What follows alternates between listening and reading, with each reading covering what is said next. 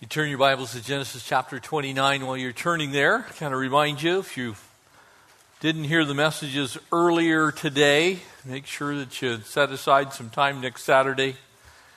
Join us here beginning about 1 o'clock with our first performance of our program, Home for Christmas. And then we have snow play, and we have all kinds of fire pits and food and all kinds of stuff between then and our second service, which is at 7. So I want to encourage you to invite somebody out and join us on Saturday. And then Sunday we'll have our normal services. And then a week from tomorrow we'll have a candlelight Christmas Eve service. And so I want to really encourage you to join. And in the meantime, we will be canceling. We're not having Sunday night for 2 weeks in a row because we have a New Year's Eve service as well. So this will be our last Sunday night for a couple of weeks just because of all the extra spare services we have going on. So I want to remind you, because you're the Sunday night faithful, so Sunday nights are turning into Monday nights for the next couple of weeks. Amen? So thank you for being here on Sunday night. As you pick up, we'll turn our attention to verse 31. But in this next chapter and a half, we really find the birth of the 12 tribes, what we call the 12 tribes of the children of Israel. And so these are all Jacob's sons. And as we look at this particular set of verses, there are all kinds of things that we can learn from them, but they are largely historical. And so we're going to take a pretty large chunk of Scripture tonight. So we'll finish up chapter 29, the first 24 verses of chapter 30.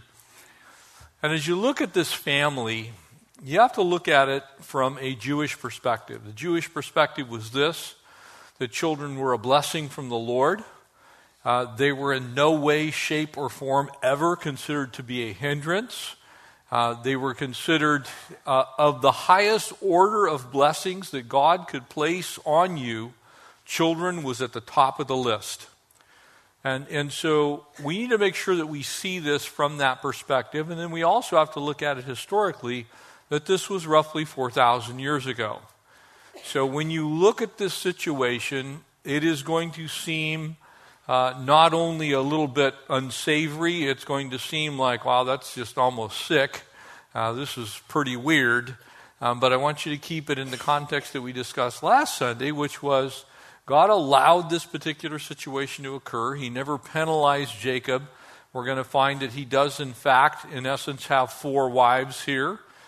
He's going to have 2 handmaidens that are given to him by his wives. He's working towards Rachel, which is the woman that he believed he was going to marry at first. He gets involved with this crazy guy, Laban. Laban puts him on the hook for his other daughter, Leah. So you have Leah and Rachel, and then Bilhah and Zilpah. And so this is a little bit of a strange situation for us, sitting here in the year 2018, heading towards 2019. So bear with the historical part of it. But I want you to also look at the problems that were caused, as I shared with you last time, because there are 4 wives here.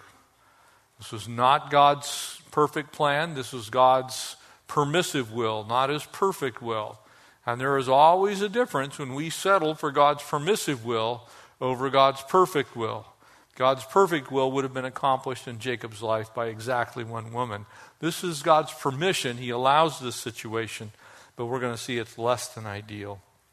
So would you join me? We'll pray, and we'll pick up here in verse 31 of Genesis 29. Father, again, we are so grateful that you would take time to share with us the history of the Jewish people. Lord, how they became, Lord, the 12 tribes that would eventually wander in the wilderness and pass into the land of Canaan, that would inherit the land that we know as modern-day Israel. And so, God, we look at a little bit of this history tonight, and we are grateful for it. Pray that you would bless us as we study. Give us your truth, Lord. Would we know what you intended us to know from these passages? In Jesus' name, amen. Verse 31, and when the Lord saw that Leah was unloved, remember Leah is kind of, Jacob in essence was tricked into marrying Leah. And while he doesn't appear to object too much to the situation, nonetheless left a pretty deep strain in their relationship. And so she can feel the fact that Jacob desired to actually be married to Rachel, but she's going to be the first one that, in essence, Jacob is wed to. And so he opened her womb, but Rachel was barren. So you can see that God is actually intervening here a little bit in how these two ladies begin to conceive children. And so Leah conceived and bore a son. She called his name Reuben, for she said, "Surely the Lord has looked upon my affliction, and now therefore my husband will love me."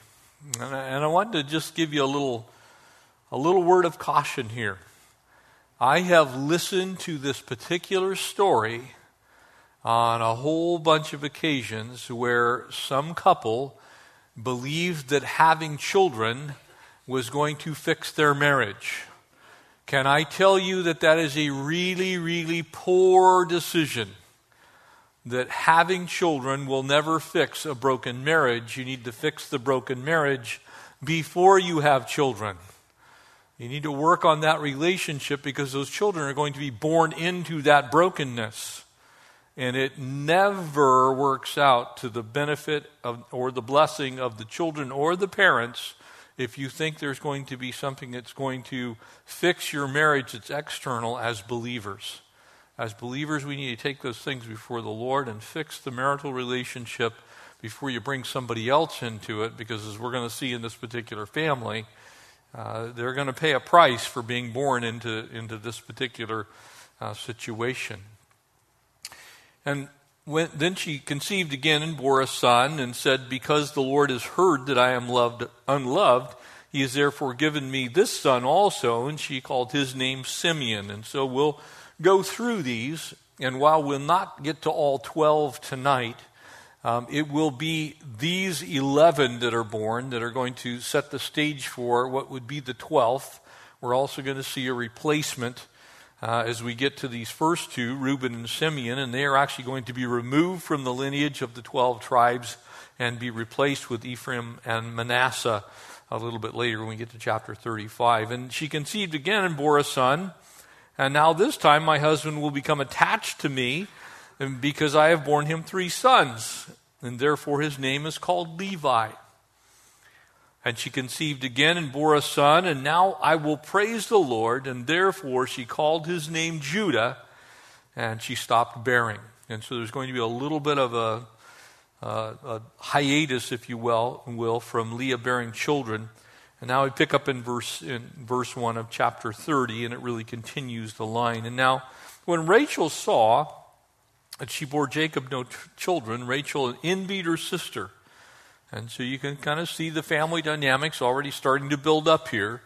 This is not going to be an easy situation for anybody to exist in. And said to Jacob, "Give me children or else I die." And Jacob's anger was aroused against Rachel. And he said, "I am in the place of God, who has withheld from you the fruit of the womb."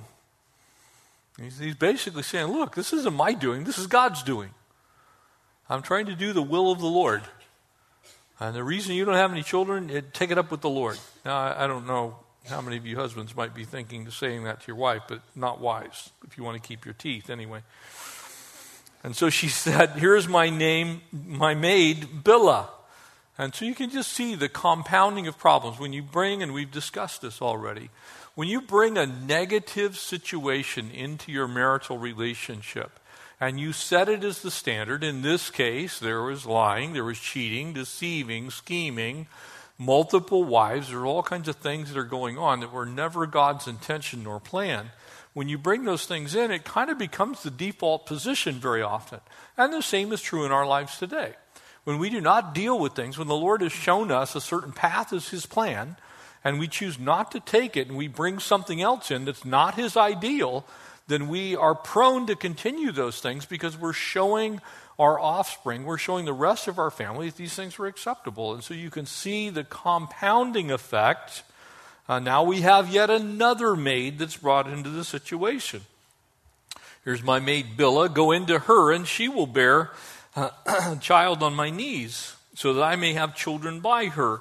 And this is what we would call a surrogate mother or a surrogate parent. And then it says there in verse 4, as the passage continues, that she gave him Bilhah, her maid, as a wife. And so now you have 3 wives. This is not working out really well. And he went into her, and Bilhah conceived and bore Jacob a son. And Rachel said, God has judged my case. He's heard my voice. He's given me a son. And therefore she called his name Dan. And I'm going to show you a map of where all these eventually what will become the tribes will settle in just a moment. So you can kind of lock it into your thinking. And Rachel's maid Bilhah conceived again and bore Jacob a second son. And then Rachel said, with great wrestlings I've wrestled with my sister, and indeed I've prevailed. And so she called his name Naphtali. And Leah saw that she had stopped bearing. She took Zilpah, her maid. You get it? Now here's like, oh, well, I'll just do you one better. He can have my maid too. It's like, you can see how this is just almost turned into a contest of who's going to bear the most children. She stopped bearing, took Zilpah, her maid, and gave her to Jacob as a wife. And Leah's maid Zilpah bore Jacob a son. And Leah said, a troop comes. It's more like almost gaining on a baseball team here. And so she called his name Gad. And Leah's maid Zilpah bore Jacob a second son. And Leah said, I am happy, for the daughters will call me blessed. And so she called his name Asher. And now Reuben went in the days of the wheat harvest and found mandrakes in the field. And this mandrake is actually a member of the nightshade family. It's mildly hallucinogenic. The same chemical compound that's found in scopolamine is actually found in this particular plant. It was believed to be an aphrodisiac during the time. It still is used in some nations of the world in that capacity. And so here's this fruit, this thing that eventually got the name the apple of love. But here there's mandrakes. There's this plant in the field, and brought them to his mother Leah. And then Rachel said to Leah, so now they've gone from multiple wives, giving away their maids to hallucinogenic drugs. This just gets better each time we read it. And so, please give me some of your son's mandrakes. And she said to her, is it a small matter that you've taken away my husband? Would you also take away my son's mandrakes also? And Rachel said, therefore, he will lie with you tonight for your son's mandrakes. And when Jacob came out of the field in the evening, Leah went out to him to meet him and said, you must come in to me, for surely I have hired you with my son's mandrakes. And he lay with her that night. And God listened to Leah, and she conceived and bore Jacob a fifth son. And Leah said, God has given me my wages because I have given my maid to my husband. And so she called his name Issachar. And Leah conceived again and bore Jacob a sixth son.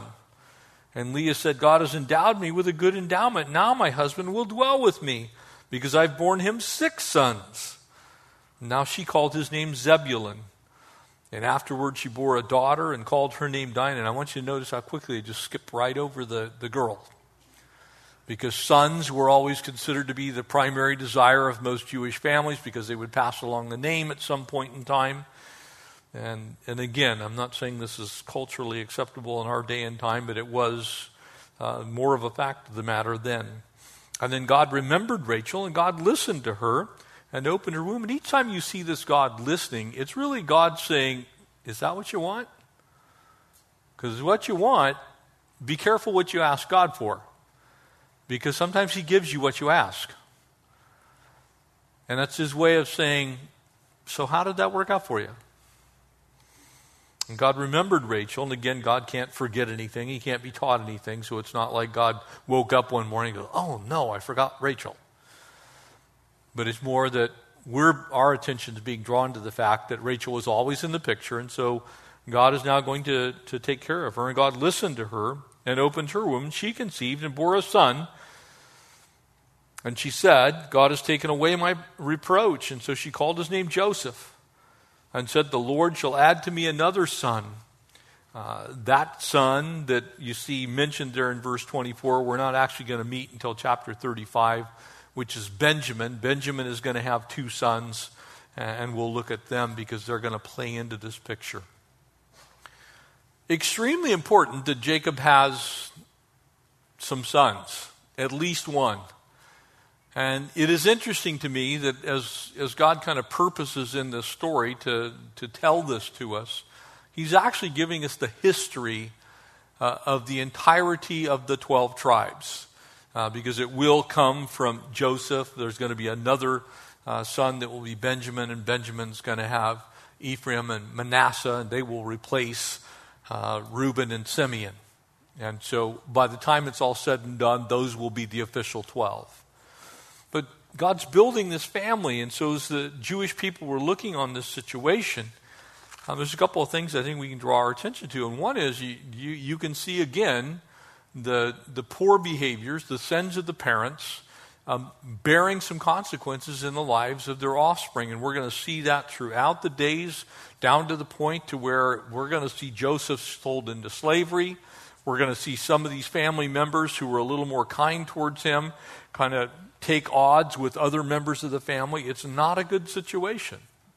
Very similar to situations that we have in our culture due to divorce, to where you have multiple family units and they're all linked together because there is some common heritage. Sometimes it's on mom's side or dad's side, and so they really are related in that sense, but at the same time, there isn't a single set of parents, and so there's one set of parents that's raised maybe 2 or 3 children, and then another set of parents that's raised 2 or 3 children. Those two families are blended together. We call them a blended family.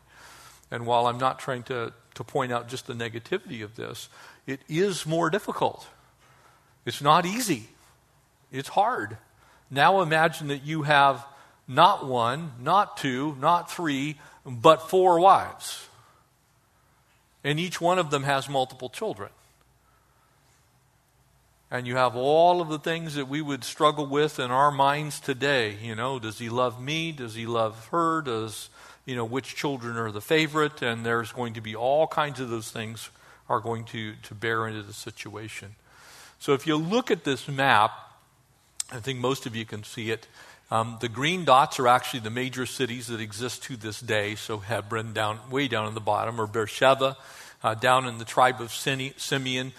Judah and will become very, very important because when the Assyrians come, about 800 BC or so, slightly before the Babylonian conquest, when the Assyrians come, they're going to wipe out the 10 tribes that are in the north. So in the north, at the top of that screen, you're actually looking at Mount Hermon, which today, the top of Mount Hermon actually is the dividing line between 3 countries.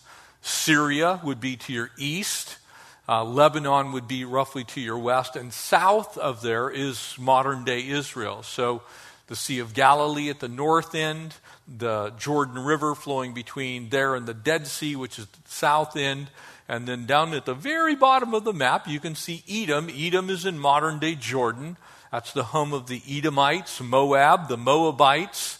And so you have parts of the Jewish people on both sides of the Jordan River. And Jordan, by the way, Jor means out of, and Dan is actually named after this particular son, one of Jacob's sons, Dan. So the Jordan River means out of Dan. You can see why it's named that, because the headwaters are actually in the city right outside the ancient city of Dan, which we tour when we're in Israel. So from the city of Dan, that river flows out, hence its name, the Jordan River. And so here are the 12 tribes. They will eventually inherit these lands as they come from being exiled for 400 years in the land of Egypt and wander in the wilderness for 40 years. But by the time they come across, these are the specific areas that they would settle in at a later date. So in the southern tribe, you'll notice that there's no tribe there of Levi. Levi is the priestly tribe. Judah is the kingly tribe. So when Assyria conquered the Jewish people, they wiped out the 10 northern tribes. The only tribes that were left were Judah and Levi, which has no property because their inheritance was to be the Lord. And so they didn't have a specific land that was assigned to them because they were the priests of the whole nation. They were basically to share in the entirety of the promised land. And so the only tribes that were left after the Assyrian conquest were the tribe of Judah, which basically goes from Jerusalem south all the way down to what we would call the current Red Sea and then the Suez Gulf as well. So, and directly below that, the wilderness of sin is actually the modern-day Sinai Peninsula. So you have Egypt in there. And so this land is going to be settled by all these kids. First, you have Leah's children. As you look at Leah's children, half of the 12 tribes come from Jacob's relationship with Leah. And so 6 of them, 2 of them are going to be replaced, and they are the first 2, Reuben and Simeon. And so as we look at some of these, I'll give you a little bit of background on each one of them. So as we begin to look at these individual families and this family as a whole, because we're going to be with them for pretty much the remainder of the book of Genesis. It's going to be the story. Remember, the Jewish people are the children of Abraham, Isaac, and Jacob, right? So you can pretty well expect that if the last real patriarch that's named is Jacob, that's really where this goes to, even though Moses is going to come along and all that kind of stuff. But what you're going to have is you're going to have really the history of the final patriarch named in that triune patriarchal group of Abraham, Isaac, and Jacob. You're going to have the children of Jacob that are going to form the 12 tribes of the children of Israel. And so from there, if you look at the breastplate of the high priest on there, the 12 stones, the 12 colors of the 12 tribes. The 12 tribes had their own land with the exception of the Levitical order, and they basically shared in a part of everything. And so let's dig into these kids, if you will. Firstborn, they're Reuben, which means, see, I have a son. So this is the eldest son of Jacob, born to Leah. And so Reuben's going to be kind of a little bit of a problem, and he's actually going to have some sexual relationship with his father's concubines later when we get to chapter 35. And so he is going to be kicked out of the inheritance. He's going to be removed. He's one of those kids that probably because he's in that firstborn role, everybody's looking at him, but he is going to fall into gross sexual sin. Simeon, the second oldest, born to Leah, is going to also have some problems, and he's going to have a problem with his temper. And so what's going to eventually happen to him is there's going to come a time when Simeon is going to rise up in a radical response to this one daughter. Remember, there's one daughter. Her name is Dinah. She is going to be attacked, molested, and her full brothers are going to seek to avenge her. They're going to move into Shechem. They're going to destroy a whole bunch of people that are basically innocent. And so God's judgment falls on them. They're going to be pulled out. They will eventually be replaced by Ephraim and Manasseh, who will be 2, in essence, of Joseph's sons that will step in there. So Joseph is going to come at the end, and then Benjamin, that will finish off the 12. So Simeon is really kind of an interesting character because on one hand he's brave, he's resourceful, he does he knows how to wield the sword, he takes care of the family's business, but he's got a violent streak, and God says I don't want him representing me in essence, because each one of these children are going to bear some part of the Jewish people. The third son that we see here is Levi, and it means attached. And again, as she's hoping that finally Jacob is going to fall in love with her, she's going to get all the way to Judah, whose name means praise, and thinking that ultimately these children will be a way that she's going to win Jacob's favor. But Jacob really has eyes for Rachel, and it is going to be a very, very difficult road for her and for these children. And so she brings forth Levi. And Levi is, of course, when we use the term Levitical or Levites, the priestly order, it is this tribe. This tribe survives. This tribe is the one from whom all of the priests, specifically the high priests, would come. In fact, if you couldn't prove that you were from the tribe of Levi, you were not able to be the high priest. You had to be from the tribe of Levi. So they were the priestly tribe. And they're going to dwell primarily in the south, and actually during the normal months of the year when the priests were serving in the temple, they would each have roughly a 2-week period to where they would be in charge of the temple. When they were not there, they would go back down to the city of Jericho, down in the Jordan River. And basically the Levitical order had its headquarters really in Jericho, which is about 35 miles from Jerusalem. And so they would spend their time there, and then they would come and go from the city of Jerusalem while they were working. But they didn't really have a land. They had more of a town that they were commonly found in. And by the way, they were makers of great jeans. But it's hard to make this interesting, okay? You wouldn't believe some of the things that went through my mind. Well, I could tell them, no, I better not do that.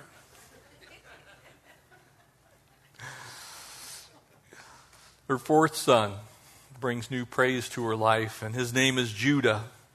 And of course, we know that ultimately our Savior is going to be the Lion of the tribe of Judah. Amen? His name means praise. But it will be the kingly line. So in the south, what you have left is the priestly line. Isn't this crazy? The priestly line of Levi and the kingly line of Judah. And so, of the two tribes that survive, guess what survives? Priests and kings. What will Jesus the Messiah be when he finally comes? He will be both the priest and king. And guess what the two genealogies found in Matthew and Luke do? They trace us back to the kingly line of Judah and to the priestly line of Levi. So there's a reason for that. The Jewish people had to be able to trace their lineage for them to fit the messianic picture. Jesus has to be related because he is going to be both priest and king. So he has to be from the tribe of David, which is Judah, and he had to be from the tribe of Levi. So beautiful picture of how God works preserving his name. And so this southern kingdom is actually comprised of the two tribes that would remain after the Assyrian onslaught. And so this is going to come up, and you're going to see, of course, King David's life will be the whole story of 1st and 2nd Kings, and 1st and 2nd Samuel really is kind of the story of these kings being raised up from the tribe of Judah.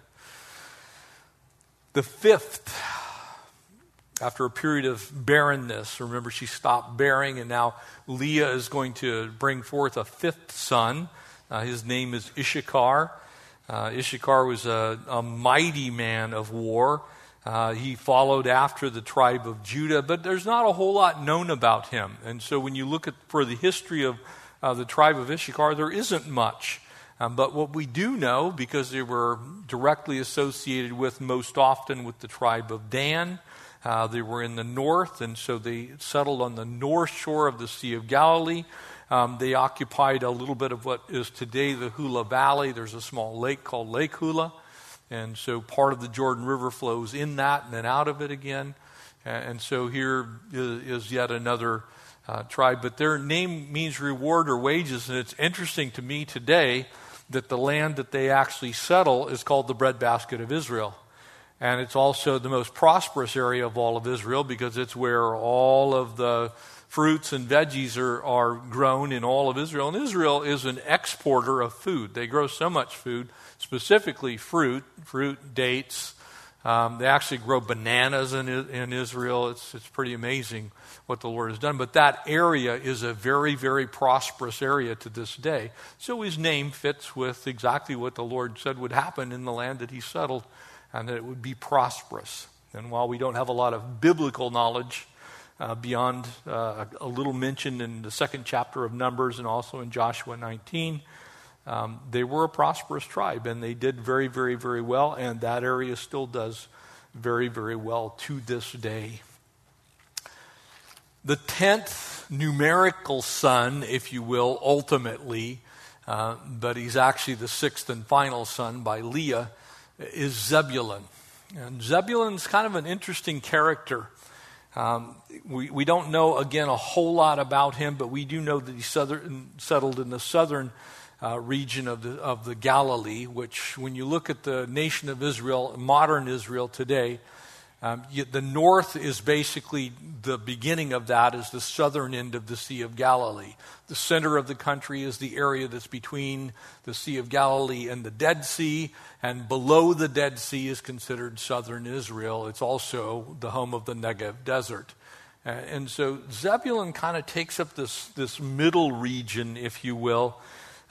It was also occupied part of the time by the tribe of Asher, and so it's there in the mountains that these love apples grew. This is where the Song of Deborah that's in Judges mentions them again, and so this was kind of the region that those things came from. So it appears from this account that where they were living was someplace in the center of modern-day Israel, and so Rachel picks up that, he's got this love potion, and so she's going to go out and try and get some of the mandrake fruit so that she can have more children than Leah ultimately, which does not happen. And so when you look at these tribes, you kind of have to think of why they would be in those specific areas. When you look at Israel, you have to imagine that in a Mediterranean climate, water is going to determine pretty much everything. Wherever you live, you have to have water. No water, you don't survive. And that's very true specifically with the Jordan River Valley because most of it is actually below sea level. Sea of Galilee, 683 feet below sea level. The Dead Sea is 1,300 plus feet below sea level. So it's very dry. It's an arid environment. So as you look at these tribes, most of them at least bordered the Jordan River somewhere. So they would be like you would have Reuben and Manasseh on what would be in modern-day Jordan, and then many of the rest of the tribes would at least attach to the Jordan River someplace and then run all the way to the Mediterranean coast. So they kind of looked like a sundae, like you would layer in a bunch of, some chocolate and some strawberries and then some butterscotch and, it'd just be a little bit of each of them in a layer, and they would run all the way out to the Mediterranean so that they would have access to the seacoast. And so these families are going to ultimately settle out through that land and begin to prosper, almost all of them. And so next we have Bilhah's children. So we have yet another handmaid in the picture. Jacob becomes angry with his favorite wife. That doesn't surprise us, amen? Because he's actually, that's the one that he really wants. That's the one he thought he was working the initial 7 years for. He gets tricked and then has to work another 7 years. So he has worked for Laban for 14 years to be able to marry, in essence, Rachel. And now it's like, well, now you don't even have any children. It's like, look, the whole deal here was I have this promise that God made to me that I'm going to be the continuation of the promise made to Abraham. We need to have some children. So Rachel is exercising now her rights to be able to say that I'm going to bear upon my knees. And that was actually another way of saying adopting. Basically, she's saying, look, I'm going to bring this woman into my home and her children into my home, and anyone that's born by Bilhah is in essence, has the same rights as if they came through me. And so the Lord's going to answer that prayer, and she's going to give birth to Dan. And Dan's an interesting one of the children because initially he actually settles in the area that encompasses Mount Carmel of Elijah's fame. So the center of the country, more towards the Mediterranean coast. It's hilly. It has the tallest, other than Mount Hermon in the far distant north. It's the highest point in the center of the country. It's also the only area that's really forested, or it was at the time. So the cedars of Lebanon would grow on the backside of that.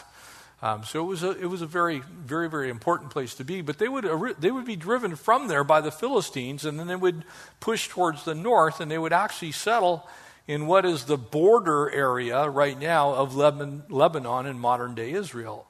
but right on the actual place where the Jordan River pops out of the ground. So to give you a little history of the Jordan River actually, the whole river itself comes from a series of springs. It is not a tributary like we would normally have here in California, where snow falls in the central Sierra Nevadas.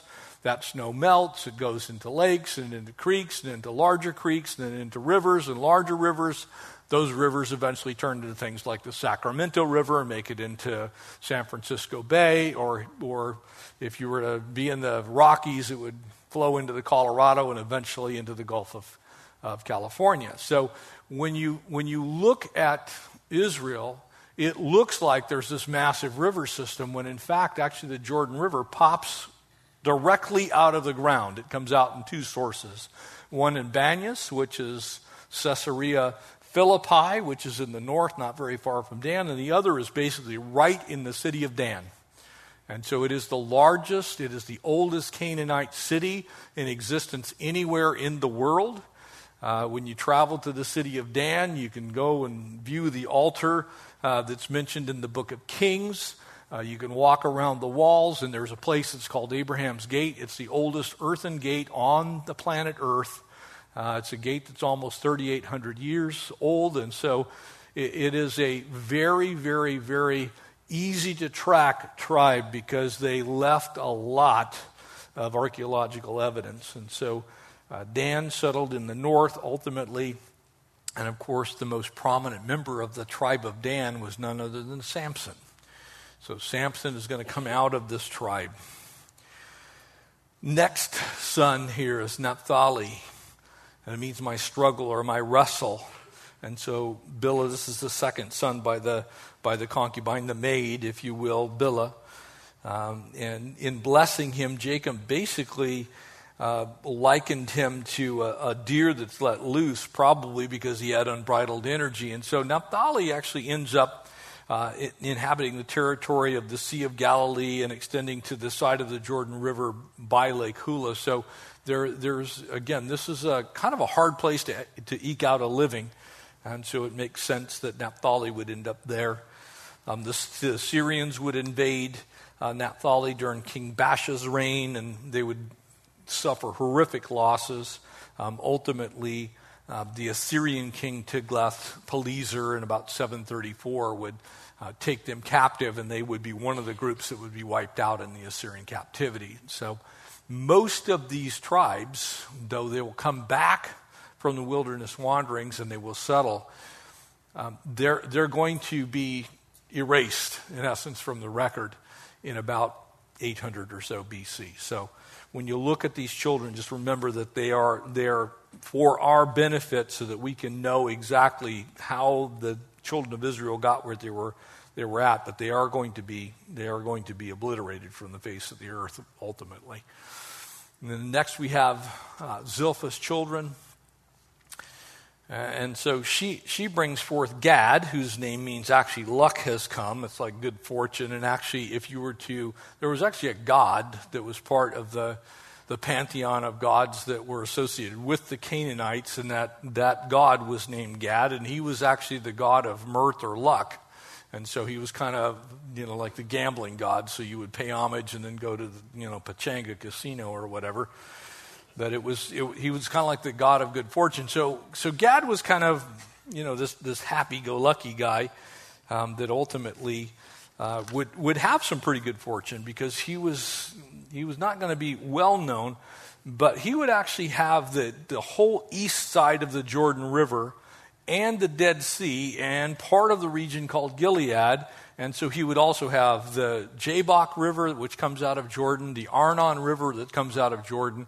So there'd be a ton of water available to him. So actually, he ends up with the largest piece of territory of all of the 12 tribes, and it would encompass the land that was actually given in the 1917 Balfour Mandate that was called Transjordan. Everything that was on the Jordanian side of the Jordan River was actually part of Gad's property. So it was pretty fortunate. He ended up with a whole lot of what we would call Jordan and part of modern-day Israel.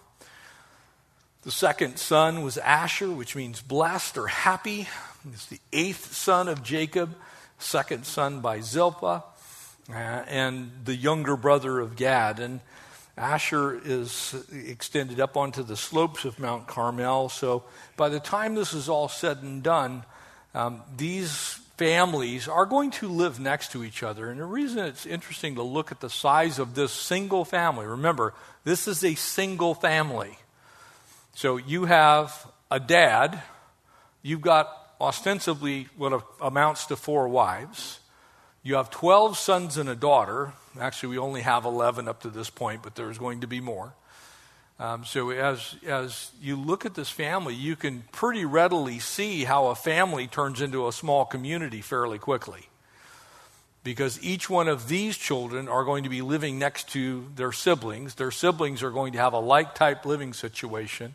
And so as they come back from the wilderness wandering, it will not take them long to inhabit the land and to fully populate the land. So sometimes one of the things that's tossed out as a problem in Scripture is how did all these people end up so populous and so large in number? Well, remember that the children of Israel spent 400 years in captivity in Egypt. When they left the Egyptian captivity, they spent 40 years wandering in the wilderness. And when they came into Canaan, they now have the opportunity to actually settle down and to put down some roots. They're going to get very excited about being able to actually support their families and feed their families. They're no longer wandering in the most inhospitable desert on planet Earth. They're in a lush valley that has constant supply of river water. And so they're going to have a whole bunch of children in a fairly short period of time. Finally, Rachel bears a son. So it's interesting to me that God waits to the very end here. And at long last here, this favorite wife conceives and gives birth to a son whose name is Joseph. And of course, we know, many of us already know the story of Joseph. He's going to occupy a vast majority of the latter portions of the book of Genesis because he is so important. Obviously, 2 of the tribes of Israel will actually come from Joseph, Ephraim and Manasseh. So the ones that replace Reuben and Simeon are actually going to come from Joseph. And then later, when we get to chapter 35, we'll also see Benjamin, who is the son who's left that Jacob doesn't want to give up. It's like, here's my youngest son, I'm not going to give him up. And they're down in captivity. So you can see that they're still living quite a very long time. And so Jacob is going to step in and get rid of these 2 sons that aren't doing too well, Reuben for his sexual sin and Simeon because of his massacre of the Shechemites. And so Manasseh is the older of the 2, but Jacob actually, again, will give preference to Ephraim. And the blessing of Jacob, which only mentions Joseph, is going to fall on to Joseph. And from Joseph, it's going to go to Moses. And from Moses, it'll come back to the children of Israel in the land. So Ephraim actually occupied most of the hill country. Which we would look like, if you look at modern day Israel, when you hear the term Golan Heights, that's occupied by part of Zebulun and part of Manasseh, and then part of Ephraim would be to the south end of it. So modern day Syria is where a lot of that is. When you travel there, we actually go to the Syrian border and look over into the areas to where the Syrian army has encampments. And this is kind of during the period of Judges, this was a disputed territory. In fact, the Syrians at that point in time, before they were the Assyrians and became this nation that would eventually conquer most of the known world during their time, during their rule, these 2 kingdoms that would exist simultaneously, the southern kingdom and the northern kingdom being called Israel and the southern kingdom called Judah. So when you hear the name Israel, eventually that's going to refer to the 10 tribes in the north, and Judah will refer to the 2 tribes, Levi and Judah, in the south. But the Assyrians are going to come in and basically devastate this family as well. And so Ephraim and Manasseh occupy a little bit of the territory on the west, but mostly on the east side of the Jordan River. The regions of Gilead and modern-day Syria and Jordan. And finally, verse 24, which we're not actually told about this until later in chapter 35, but we're going to have the birth of Benjamin, who means the son of my right hand. And so Rachel's got these two boys. He was the only full-blooded brother of Joseph, so as one might expect, they'll have a pretty strong connection. The Benjamites, strangely enough, though he was the youngest brother, are going to have quite a reputation as men of war, and so they're going to take up the battle. And Jacob actually refers to Benjamin as a ravenous wolf by the time we get to chapter 49. And we're going to see in the book of Judges that they are these incredible men of valor. When we look at Manasseh and Joseph and Benjamin, we're going to see really these are the guys that really fought all of the great battles. Out of Manasseh, you have there in Judges chapter 6, you have the rise of Gideon. So this is the group that ultimately are going to defend the Jewish people, what would be the Jewish people ultimately when they finally settle down in the land of Abraham, Isaac, and Jacob, the land of Canaan that will become known as Israel, governed by God. And so during that time, there's a couple of things that happen, but when you look at the 12 tribes, and again, we're just getting a glimpse of each of them tonight, you kind of have this one family, a messed up mom, messed up dad, primarily a dad named Jacob, whose name means heel catcher, has his 4 wives. Well, they're kind of concubines, handmaids, or they're a whole bunch of things, but they're called wives eventually. But you can see how God actually still is able to use even the most messed up people. That's one of the lessons that you learn very quickly when you study the history of the children of Israel. God still uses messed up people. He takes and fixes messes. He's really good at it, in fact. And while it's not his plan, it's not his perfect will, he still is able to work all things together for the good to those who love God and are called according to his purpose. It's a Romans 8:28, similar passage is found in Genesis chapter 50. That which the enemy meant for evil, the Lord intends for good. And so when you think about these particular tribes, and you try and imagine how they all end up settling back in the land, what we're going to see now is the history of this family as it kind of unfolds, and how each of them grows in power and stature, and each of them has a part in the history of the children of Israel. And ultimately, it's going to be Joseph. Remember, he's going to be in Egypt, and Joseph is going to be the one that's left as the rest of the brothers are going to be booted out. It's like, man, who is this guy? And he's going to actually have an opportunity to save the entire Jewish race.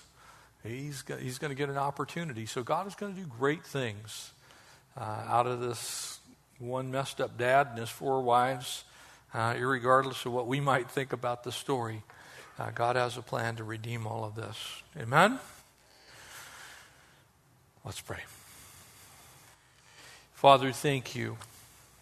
Thank you, Lord, for the incredible history of the Jewish people.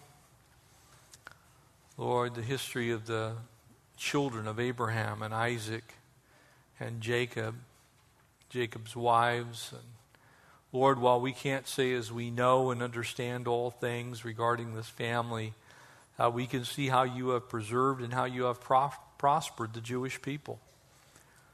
Lord, you promised them that land. It's yours, and you gave it to them as a perpetual inheritance. And we see your hand upon Israel today as proof positive that you keep your word. And so, Lord, we are thankful for the truth of this passage, that it is through these sons of Jacob, whose name will be changed to Israel one day, that you would move and from them, specifically from the tribe of Judah and the tribe of Levi, the priest king, our Savior, our Lord, the Jewish Messiah, the Lord Jesus would come. Lord, that you preserved those nations so that we would know that you spoke truth is a beautiful thing for us. And so we thank you for your word, its power to change and transform and instruct us. Pray that you would bless us. We ask this in Jesus' name. Amen.